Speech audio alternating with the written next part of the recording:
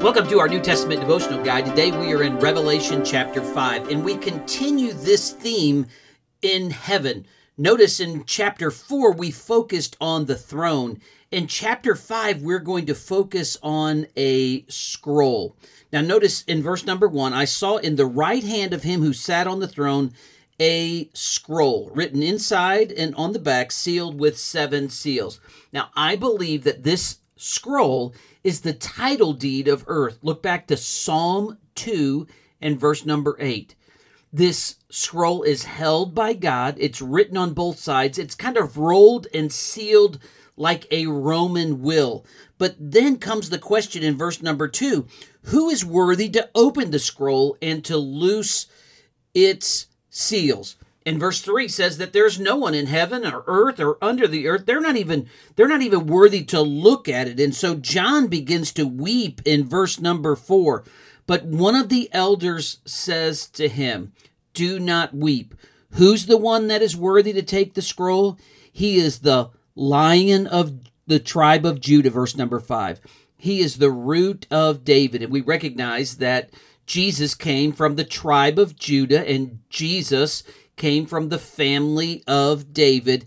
And so John then looks out and he sees among the living creatures, he sees the Lord Jesus as a lamb, as though it had been slain, having 7 horns, 7 eyes, which are the 7 spirits of God out into all the earth.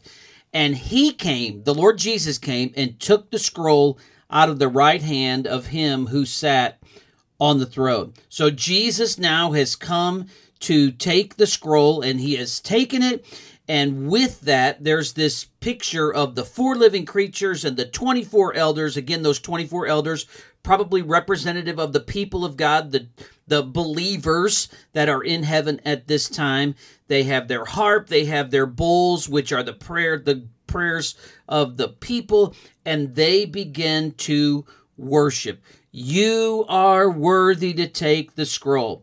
Now, we don't have time to go through every aspect of their worship psalms and songs of praise, but I want us to note a few things.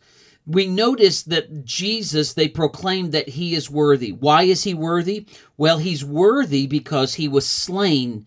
He died to pay the penalty for sin. Notice in verse number 9, you have redeemed us to God by your blood. That pictures his death. Notice in verse number 12, worthy is the Lamb who was slain. Again, picturing his death. Jesus died to pay the penalty for our sin. But Jesus rose from the dead and he is alive. Obviously, we see him in verse number 6.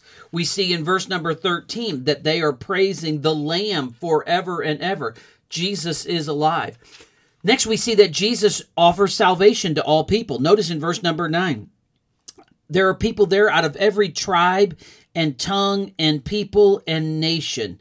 And they are there worshiping because God so loved the world. Jesus offers salvation to all people. And Jesus, once we come to know him and are saved by him, he changes our life. Out of every tribe and tongue and people and nation, what did he do? He saved them. He redeemed them, verse number 9. But he also changed their life and made them kings and priests to God, and they are going to reign with him. There's the picture. Jesus does change our life.